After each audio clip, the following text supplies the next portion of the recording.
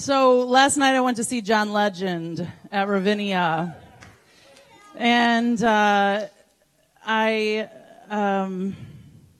was eating over a recycling bin with my husband. It was a special moment. And there were thousands of people surrounding us. And this woman came up and she was talking to the three men to the side of me, but I didn't catch that. I thought she was talking to me. And she was like, "Where's the pavilion? I'm here for the first time. I'm so excited." And I was like, "Oh my gosh, you're going to have an amazing time. The pavilion is right there. Do you see it?" I was very emphatic and very excited that it was her first time at Ravinia. And the three men were sort of frozen by my enthusiasm.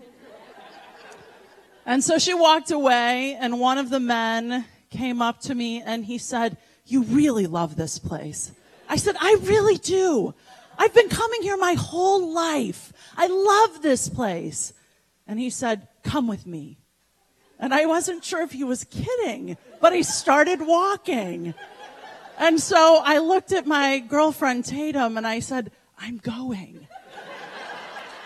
And she said, "Okay."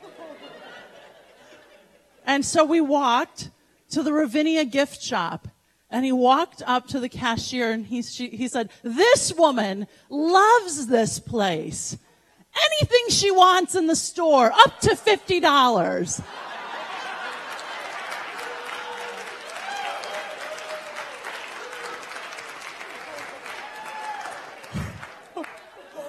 So what's funny about that is that earlier in the day I went shopping and I saw a necklace, and it was going to look fabulous with my outfit. But something in me said, come on, you don't need that. You have enough stuff. And so I said, if my heart was really longing for it, I would give myself that gift. But something said, don't do it. And wouldn't you know, I got myself some bling at Ravinia last night.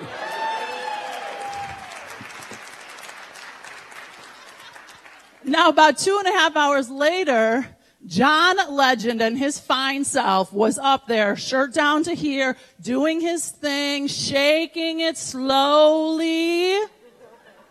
And he said, "Who here wants to keep me company up here? Because I want to slow dance." Now, I always have these images that occur for me where I'm like, I think it's my opportunity. I mean, this is a chronic challenge for me. I will walk in to a restaurant and assume that perhaps there's a surprise party in the works. And Nathan is like, "Why would you think that?" I'm like, I don't know. So I sort of was calculating, I'm about 9 rows back. I mean, it was possible, and there was a void of seats in front of me. So I had this thought, he's going to see me and say, "It's her. I want her." Well, that did not happen. But he invited a woman onto the stage. It was the woman I directed to the pavilion.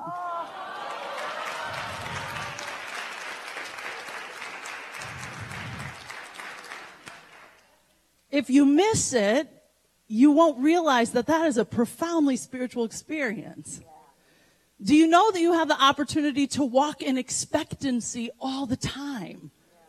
And do you know that it was as gratifying, perhaps more gratifying, that Crystal was invited to the stage before me?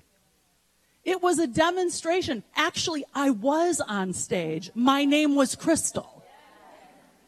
So we have the opportunity to walk through life with many filters.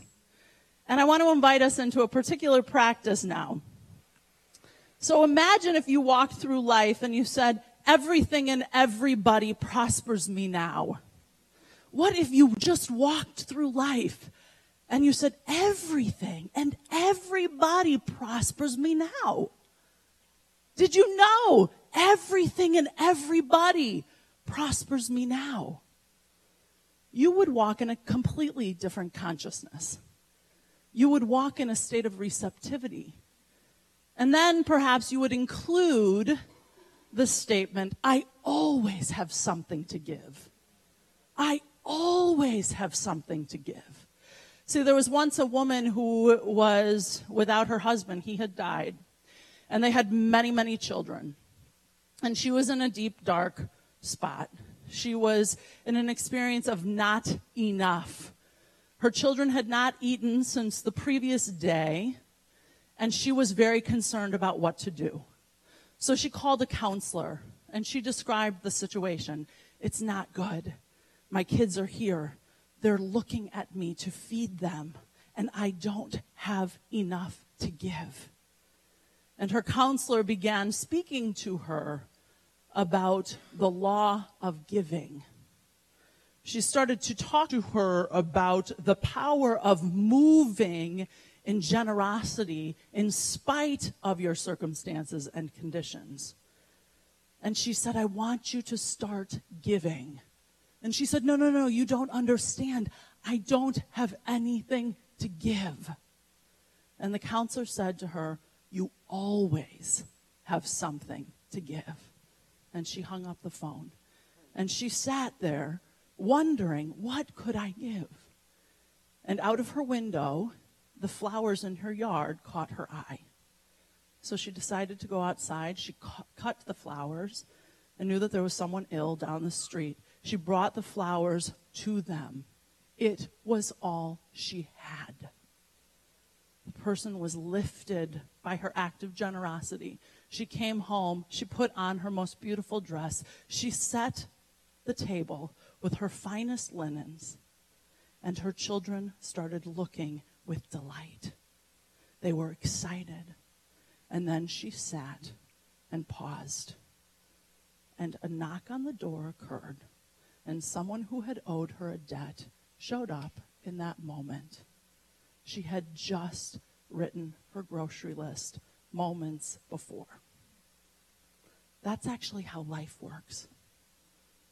We wait so often until we have reason to believe we can resource that which we desire.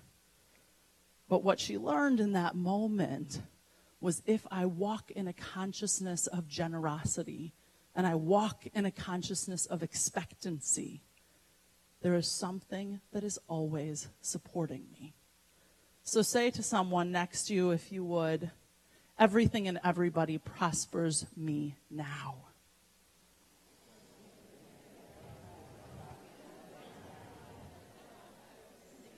And then say to that person, I always have something to give.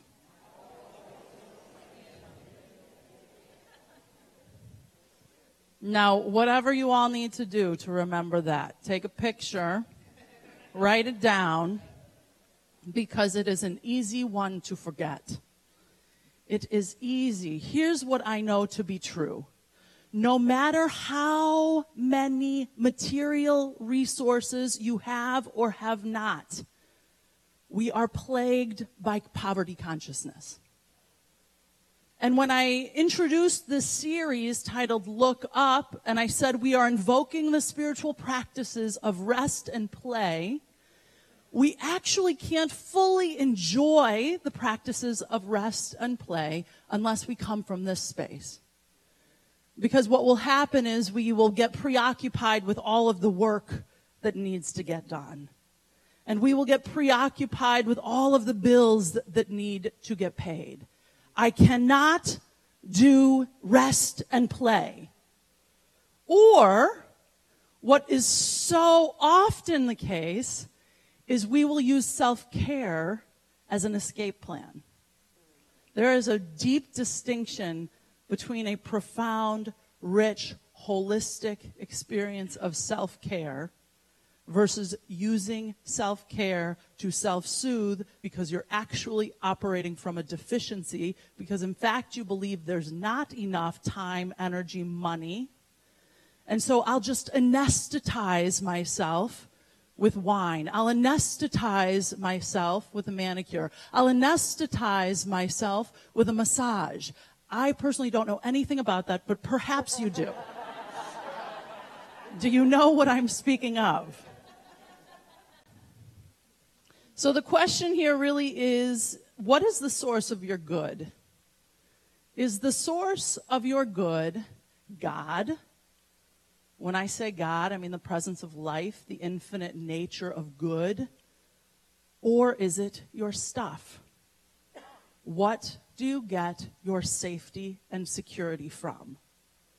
An indwelling, infinite presence that is always seeking to express through you, or is it through your investment accounts or your lack thereof? Is it through your partner? Is it through your bank account or your job? What is the source of your being? I want to bring our attention to the revealing word, which is a dictionary of metaphysical terms. If you are a student of this and you love to nerd out on these teachings and you don't have the revealing word, you must get it. The difference between spiritual prosperity and material prosperity is that spiritual prosperity is founded on understanding of the inexhaustible, omnipresent substance of spirit as the source of supply. The material belief is that the possession of things constitutes prosperity. The material belief is that the possession of things constitutes prosperity. When I have X as my net worth, then I'll be generous. Let me tell you, that never happens. When XYZ happens, then I can give. See, I just need to hit the lottery, whatever your version of the lottery is, and then I'll be generous. But that's not the practice. See, our objective is to rest in our good, the good that is here right now, and to play in the land of generosity. We have all that we need in this now moment. The challenge is, all that we have is not only for us. In fact, all that you have isn't yours at all. Do you realize that you are a steward of the universe? You might actually think that your 401k is yours. It's actually not. You've just been gifted the opportunity to steward resources. Are you a generous steward of your resources? Are you a generous steward? See, when we believe there's not enough, we grip. When we believe it's ours, we grip. But when we rest in the notion that there's a holy presence in back of all things that will never forget or forsake us, then we can play in the realm of generosity. Try resting and playing with an underlying paradigm of not enoughness. It will be torturous. So as we explore this practice of looking up from our neuroses and resting and playing, we must look at our underlying paradigms. It's said like this in The Science of Mind, let's do that. It said like this: we do not expect to give a treatment today for prosperity and have $1 million tomorrow. But little by little, we can unfold our consciousness through the acquisition of greater and still greater mental equivalents until at last we shall be made free. The way to proceed is to begin right where we are. It is not scientific to attempt to begin somewhere else. One who understands the systematic use of law will understand that he is where he is because of what he is. But he will not say, I must remain where I am because of what I am. Instead, he will begin to disclaim what he appears to be. As his statements release wrong subjective tendencies, providing in their place a correct concept of life and reality, he will automatically be lifted out of his condition. Impelling forces, sweeping everything before them, will set him free if he trusts in spirit and the working of the law. That's a lot of words. But what happens is we will start to take classes or we'll become really proficient spiritual seekers, and then we'll look at the conditions of our life and we'll say, this stuff doesn't work. I'm still suffering. But you were gambling with God. You weren't surrendering to God. You were walking into that transaction with that wall up. Show me. Show me where my partner is. I've done my part. There was something biblically that said God loves a cheerful giver. This is not a cheerful giver. You know, I sometimes hold back sharing the testimonies of my life because I will reserve them for me and think, who am I to tell you? But here's what I know. I was vigilant when I came to this community and started taking classes. I was in a dance with welfare and got out of that. Nathan and I got a bunch of money from his grandmother. We blew through it. We found ourselves in foreclosure. And I still stayed the course of spiritual principle. So let me tell you, it does not require having a lot to give. Oftentimes I will hear, well, rich people can be generous. You know, they have the capacity. Rich people can be generous. Rich people are not generous. Generous people are generous.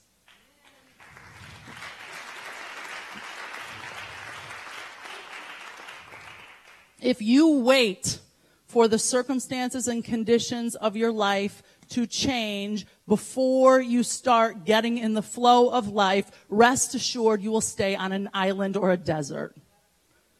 If you start to move in a generous flow of life despite circumstances and conditions, there is something that will come in. It's called grace.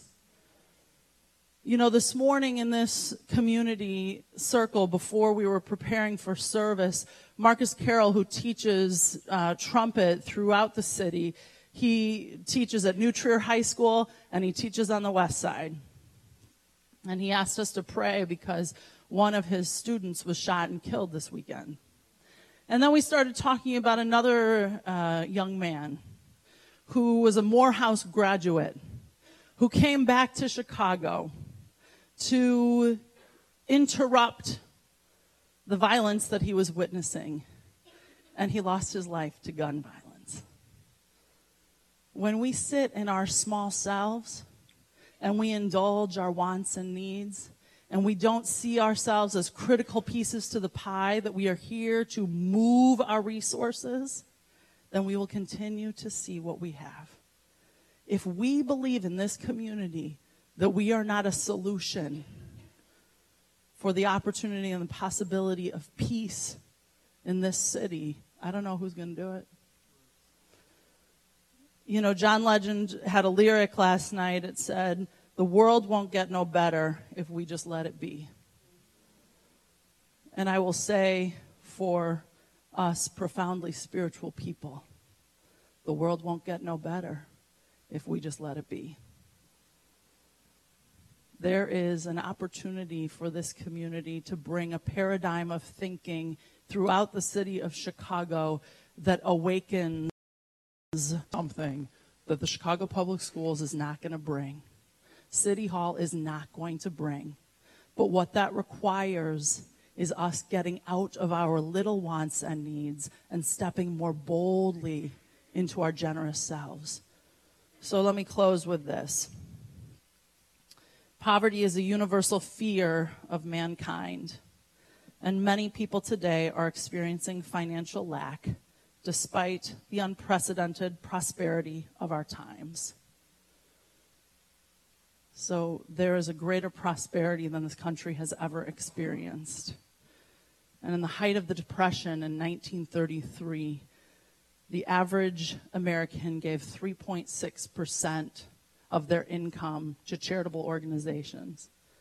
In 2017, at a time where there's more wealth in this country, there's more disposable income in this country than ever before, we're giving 1.6%.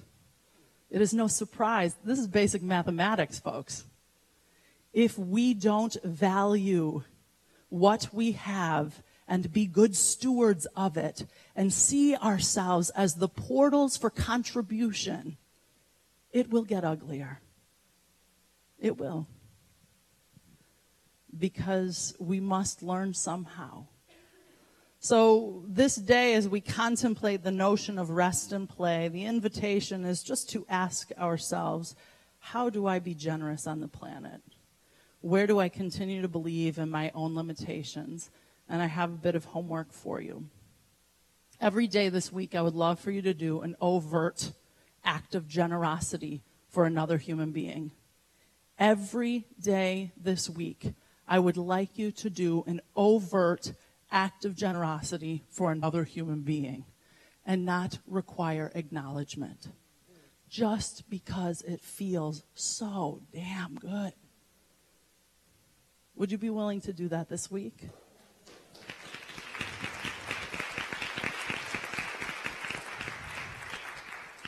Remember, we started out with this notion of you don't need to have to give.